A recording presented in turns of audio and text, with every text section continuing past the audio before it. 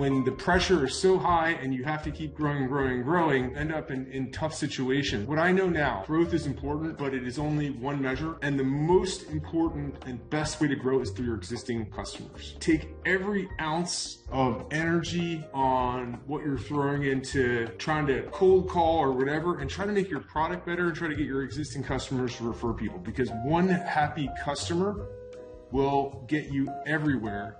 And if you're really good and have a powerful acquisition machine that brings people in, but as soon as they're in, they're out, you've done yourself nothing. Especially, by the way, if you're looking in the next 5 years, because capital will be scarce. Most venture capitalists are not funding companies right now. Hey, welcome to Sit Down Startup Founder Podcast. I'm your host, Adam O'Donnell, former founder and VC. I now work at Zendesk for Startups, where we offer 6 months free use of Zendesk for qualified high growth companies. That was Howard Lerman, the founder of Yext, publicly traded company, currently working on a cool company called Roam. If you've been listening to this podcast for any time, you know that we do not push Zendesk. That was an authentic response that he gave after years and years of building one of the fastest growing startups and one of the largest tech companies in the world. Focus on your customer. We're not saying that to make you buy Zendesk, but it is just true, and especially in an environment like this. Get the referrals from your existing customers. That's where you win. That's how you grow in 2023. Howard unpacks all of this. You're going to love it. If you're a founder and you're planning on raising money or have already raised money, you're going to get something from this episode. Boom. Howard, it is a pleasure to have you on Sit Down Startup. Man, I cannot wait to hear your story. You founded an iconic company with Yext, and you're currently building Roam, which you have claimed on LinkedIn is going to be even bigger. Cannot wait to dive in. But would you first tell me, when you founded Yext, was it doing the same thing that it is when you left? Not even close. When we founded Yext, the original idea was to build kind of a hotels.com for gyms.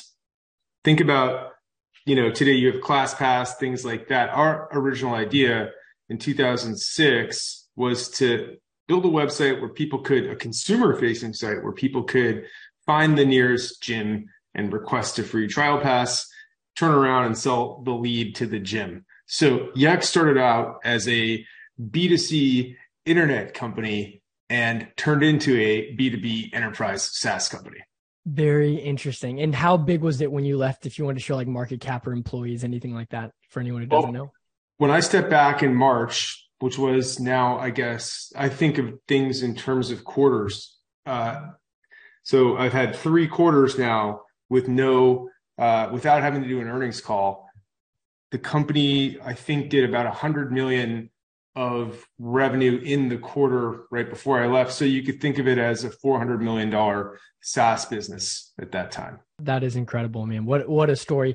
I want to dive into some of the earlier growth strategies that you did, before that hockey stick moment. But before that, I've been wanting to add some more color to this, because when I was a founder, just the emotional journey of up and down is so much. And I know there's a lot of people who are listening who just hear about the IPO, they hear about the 100 million in a quarter, and it feels unrelatable. But is there maybe a time where you could think of like one of the lowest points kind of emotionally in your journey of founding Yext that you could like take us into, maybe failure after failure or something like that could kind of share about what that moment was like? Well, Adam, I think you're right that it is unrelatable when you're talking about a public company on CNBC that did 100 million in a quarter to the journey of a founder who's just trying to make something happen. And frankly, I identify a lot more with the latter than the former, which is why I'm trying to do it all over again. There are so many ups and downs. It's a roller coaster. And I think maybe one thing I've really learned is just how important expectations management is. And, if you think about delight or customer delight, it's kind of the difference between what people think they're going to get and what they actually get. So if you're going to give out a certain absolute number and people are expecting it to be lower, then you've delighted them. If they're expecting it to be higher, then you've disappointed them. As a founder, when you're starting a company, it's your job to create a lot of hype. You are running around telling everybody that things are awesome. You are crushing it. And frankly, in many cases, you are living a lie. You are externally promoting your business, but internally, you have not solved the things that you want to solve. And so this is where things can get really down for people. And I'll tell you one story. In 2009, Yext raised in September a $25 million. Now, this sounds like a small number today, but in 2009, this was a really big round. And we raised $25 million from a leading growth stage investor for our original internet pay-per-call business model. And a couple months after that, Google came calling. They came knocking on the door and they said, we want to buy your business. And they threw, all the execs came by and they threw a term sheet at us and we signed the term sheet and they started to do their diligence. And months in, after we thought we had sort of like a deal to sell the company, they pretty much walked. And I just got a call from, their head of corp dev. Hey, we just had a meeting and we're not going to be moving forward at this time. And that was the lowest moment. It was August 6, 2010. And it wasn't because the company was like going to do badly or was doing badly. It was just because the expectations were for everyone to hit a certain thing. And we now had to completely sort of, we had in our mind set this certain course, which was no longer an option. And that was frankly devastating. We were under a term sheet for months. It changed the way we were running the company. Rumors were out. People kind of figured something was going on. And you had to pretty much reboot everything and start all over again. Man, that is brutal. I really appreciate you sharing that. Well, what was September of 2010 like in terms of what were some of the biggest things that you did in that moment to bring the morale out? Because I can only imagine you basically said, hey, we got the company. You probably in your mind thought about what you're going to do with the money personally. And now it's completely different. How did you change the momentum? Well, we repivoted the entire company. And I think one thing I've also learned is that the best performers, the best executors, the best, whether you're an actor, a politician, an executive, a startup founder, the best people are really good at performing at a B level when they feel like a D or an F. Wow. Most people can show up and be an A. They can, if you're feeling great, you can come up, you can kick out. The thing that's really a big separator is whether you're an athlete or whatever, you can still perform pretty well, even if you feel like it. And I think during that time, my team felt like for that quarter or two, and somehow we were able to still perform at a B level during a period in which you felt inside like an F. That is huge. It's about continuing one foot after the other and recognizing, hey, we're not going to be able to A level right now, like being realistic with yourself, but still being able to do good enough. Man, Howard, that is powerful. The next kind of phase of this is I want people to know, like, based on what you just said, it's really relatable. Like we understand, like you go through ups and downs, everyone does. But then also there's some things that in your head that not everyone knows. And I think some of that is around like growth strategies that have worked. And so is there one you wanted to dive into in the early days of Yext, maybe pre-hockey stick moment that we could kind of pull apart and learn from? Over the past 20 years, and I realize I sound like kind of an old guy talking like this, but the fact is I pretty much been doing this since 2001. The things that used to work, they change over time. The tactics change. And it's a little bit cat and mouse because the minute you sort of tap into something that seems to be working, everyone jumps right into it. And the thing is that, let's talk about growth for consumer for a second. Consumer, if you're starting a consumer company and, depending on your business model, it largely is kind of luck, frankly. It either is going to generally take off or it will not take off. And, and I built a company called Confide, which is a mobile messaging app that did experience that takeoff in 2014. And a bunch of other stuff I tried didn't. And you can't work backwards to figure out what's going to take off and what's not going to take off. It's frankly just some bit of randomness, some bit of, is it a meme? Does it hit right now? Does it hit critical mass? There's a lot of luck in starting a consumer app. On the enterprise side, which maybe is what you were asking, you can control your destiny a lot more because you can have a one-on-one conversation with someone And when you have a one-on-one conversation with someone, you get signal back, you get information back in real time. So you can see, is my customer listening to me? Is the prospect listening to me? Am I able to, what are the things that I'm saying that are hitting them? What are the involuntary facial cues that, when I say something, does it come back at the same time? When I, pitch them on a product, are they going to buy it? Are they going to put their money where their mouth is? So you get really good signal on the enterprise side, which you really don't get except in mass on the consumer side. So there's no single magic bullet to growth except to pretty much try everything. But frankly, I've learned the most important thing is to not over-index on growth at all. And I think in the past cycle of companies, venture capitalists and late-stage growth investors have absolutely distorted what a company ought to be and how fast the company ought to grow in order to keep marking up their funds and funds and funds, and put enormous unnatural pressure on founders to deliver growth that exceeded expectations. And that's why you end up with things like FTX. When the pressure is so high and you have to keep growing, who knows what really went on in there, but you end up in tough situations. And so what I know now is growth is important, but it is only one measure. And the most important and best way to grow is through your existing customers. And take every ounce of energy on what you're throwing into, trying to cold call or whatever, and try to make your product better and try to get your existing customers to refer people, because one happy customer will get you everywhere.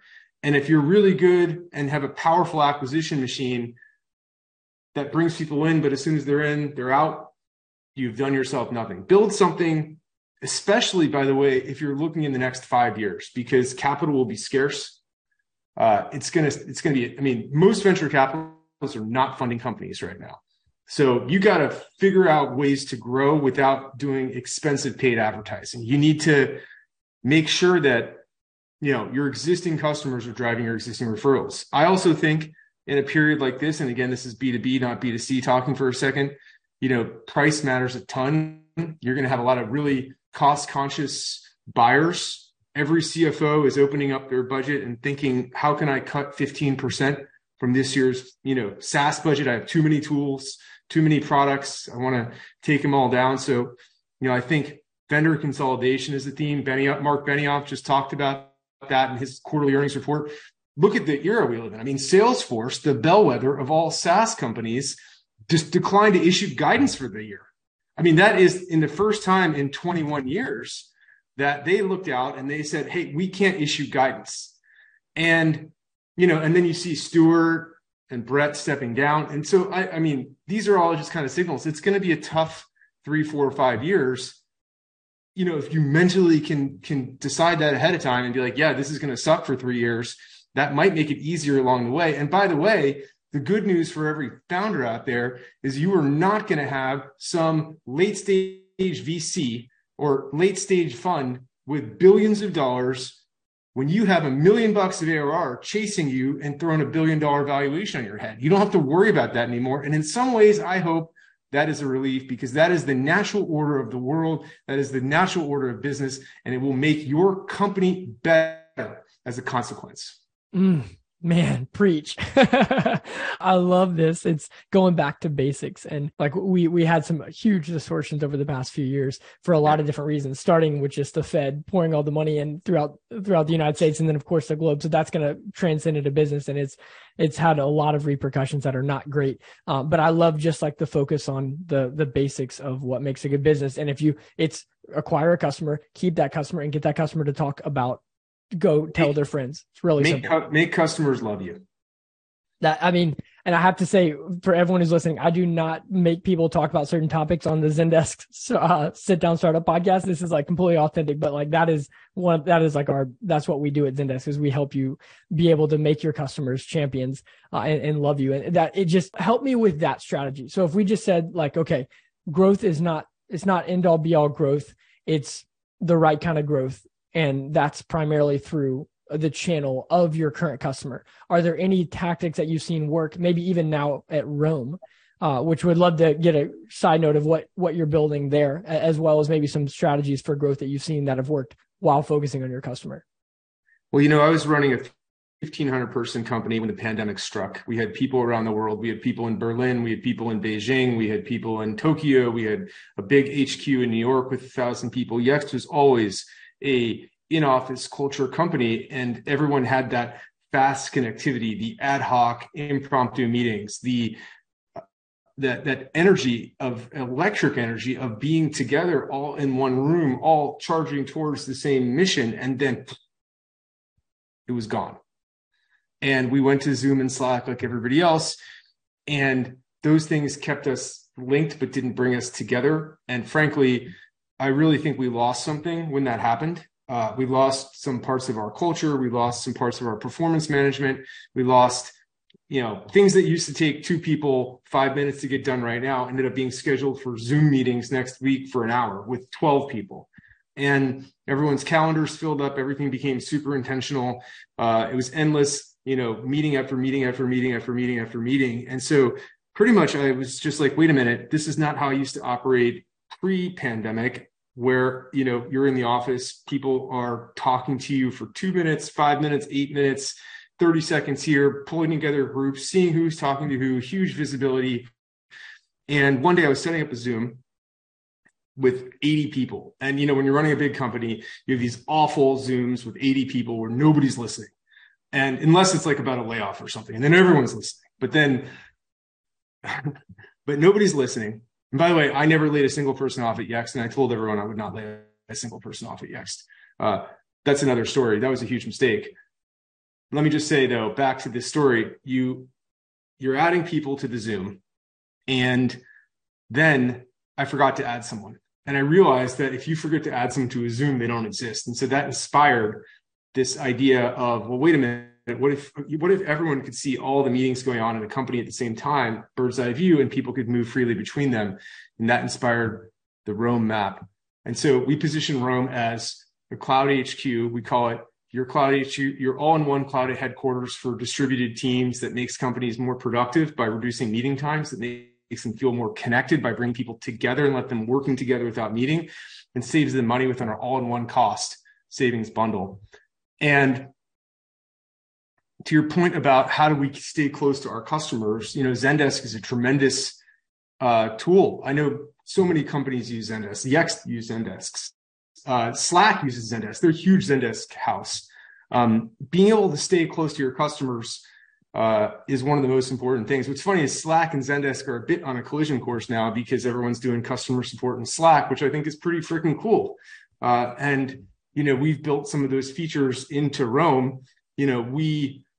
I think for sort of more formal ticketing stuff, then you're going to still want to use systems like Zendesk. But, we have some features in Roam, and we're offering a cloud headquarters, but to support our own customers, frankly, we just show up to their cloud HQ live, which is kind of a cool thing. If you imagine, and maybe you'll remember the Geek Squad from Best Buy, you call them and they show up. That's what we do. So, if we can, these systems are awesome and powerful and help you scale, but there's nothing more powerful than that one-on-one face-to-face. And if you can do that, that's the best way to stay close to your customers.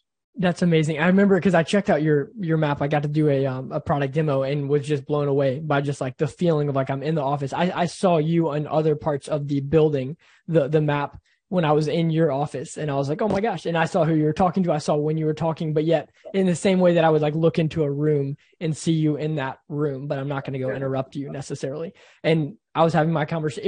It was amazing, but I love the support piece of like, if I have any question, like someone from your team just like basically walks into there and says, hey, like what's the deal? You okay? Like, how can we help you? That's right. You can pop right over and live troubleshoot. And it's really neat. I think in anybody's company, they should try to be again, B2B, try to be as close to your customers as possible. But there's a corollary to that, which is you absolutely want to listen to what your customers' problems are, but you absolutely do not want to implement their solutions. Customers are very good at telling you their problems. They're not as good at telling you the solution because they don't have the context of your product. And only you as the founder or visionary can string it all together, and figure out how to solve their problem in a way that's consistent with the way you want to set up your company. That is gold. You listen for the ultimate thing that they're trying to solve for. Like in the same way, like that famous quote that if Henry Ford had asked customers what they wanted, they would have said a faster horse. And he's like, I understand what you're saying. You want to get to your place from A to B faster. I'm gonna as a founder I'm gonna suggest the best solution on where you're ultimately trying to go. Correct. Boom. Howard, this has been amazing. What's the best way to reach out to you? Is it Twitter or LinkedIn? Well, you can always find me on Twitter at Howard. I was an early user. You can find us on Rome at Twitter at Rome. My email, you can always find me, is h@ro.am. So you can email me. That's even better than LinkedIn because I don't really check my LinkedIn that often. And Howard, that's amazing. Thank you so much for your time. This has been awesome. Great to see you, Adam. Thank you. And thank you, Zendesk. You guys are a tremendous company. And I swear that was not a paid plug. That's a wrap. Thanks for listening. Make sure to subscribe on Apple, Spotify, and Google. If you want to learn more about Zendesk for Startups and our free offer, please check out our website at zendesk.com/startups.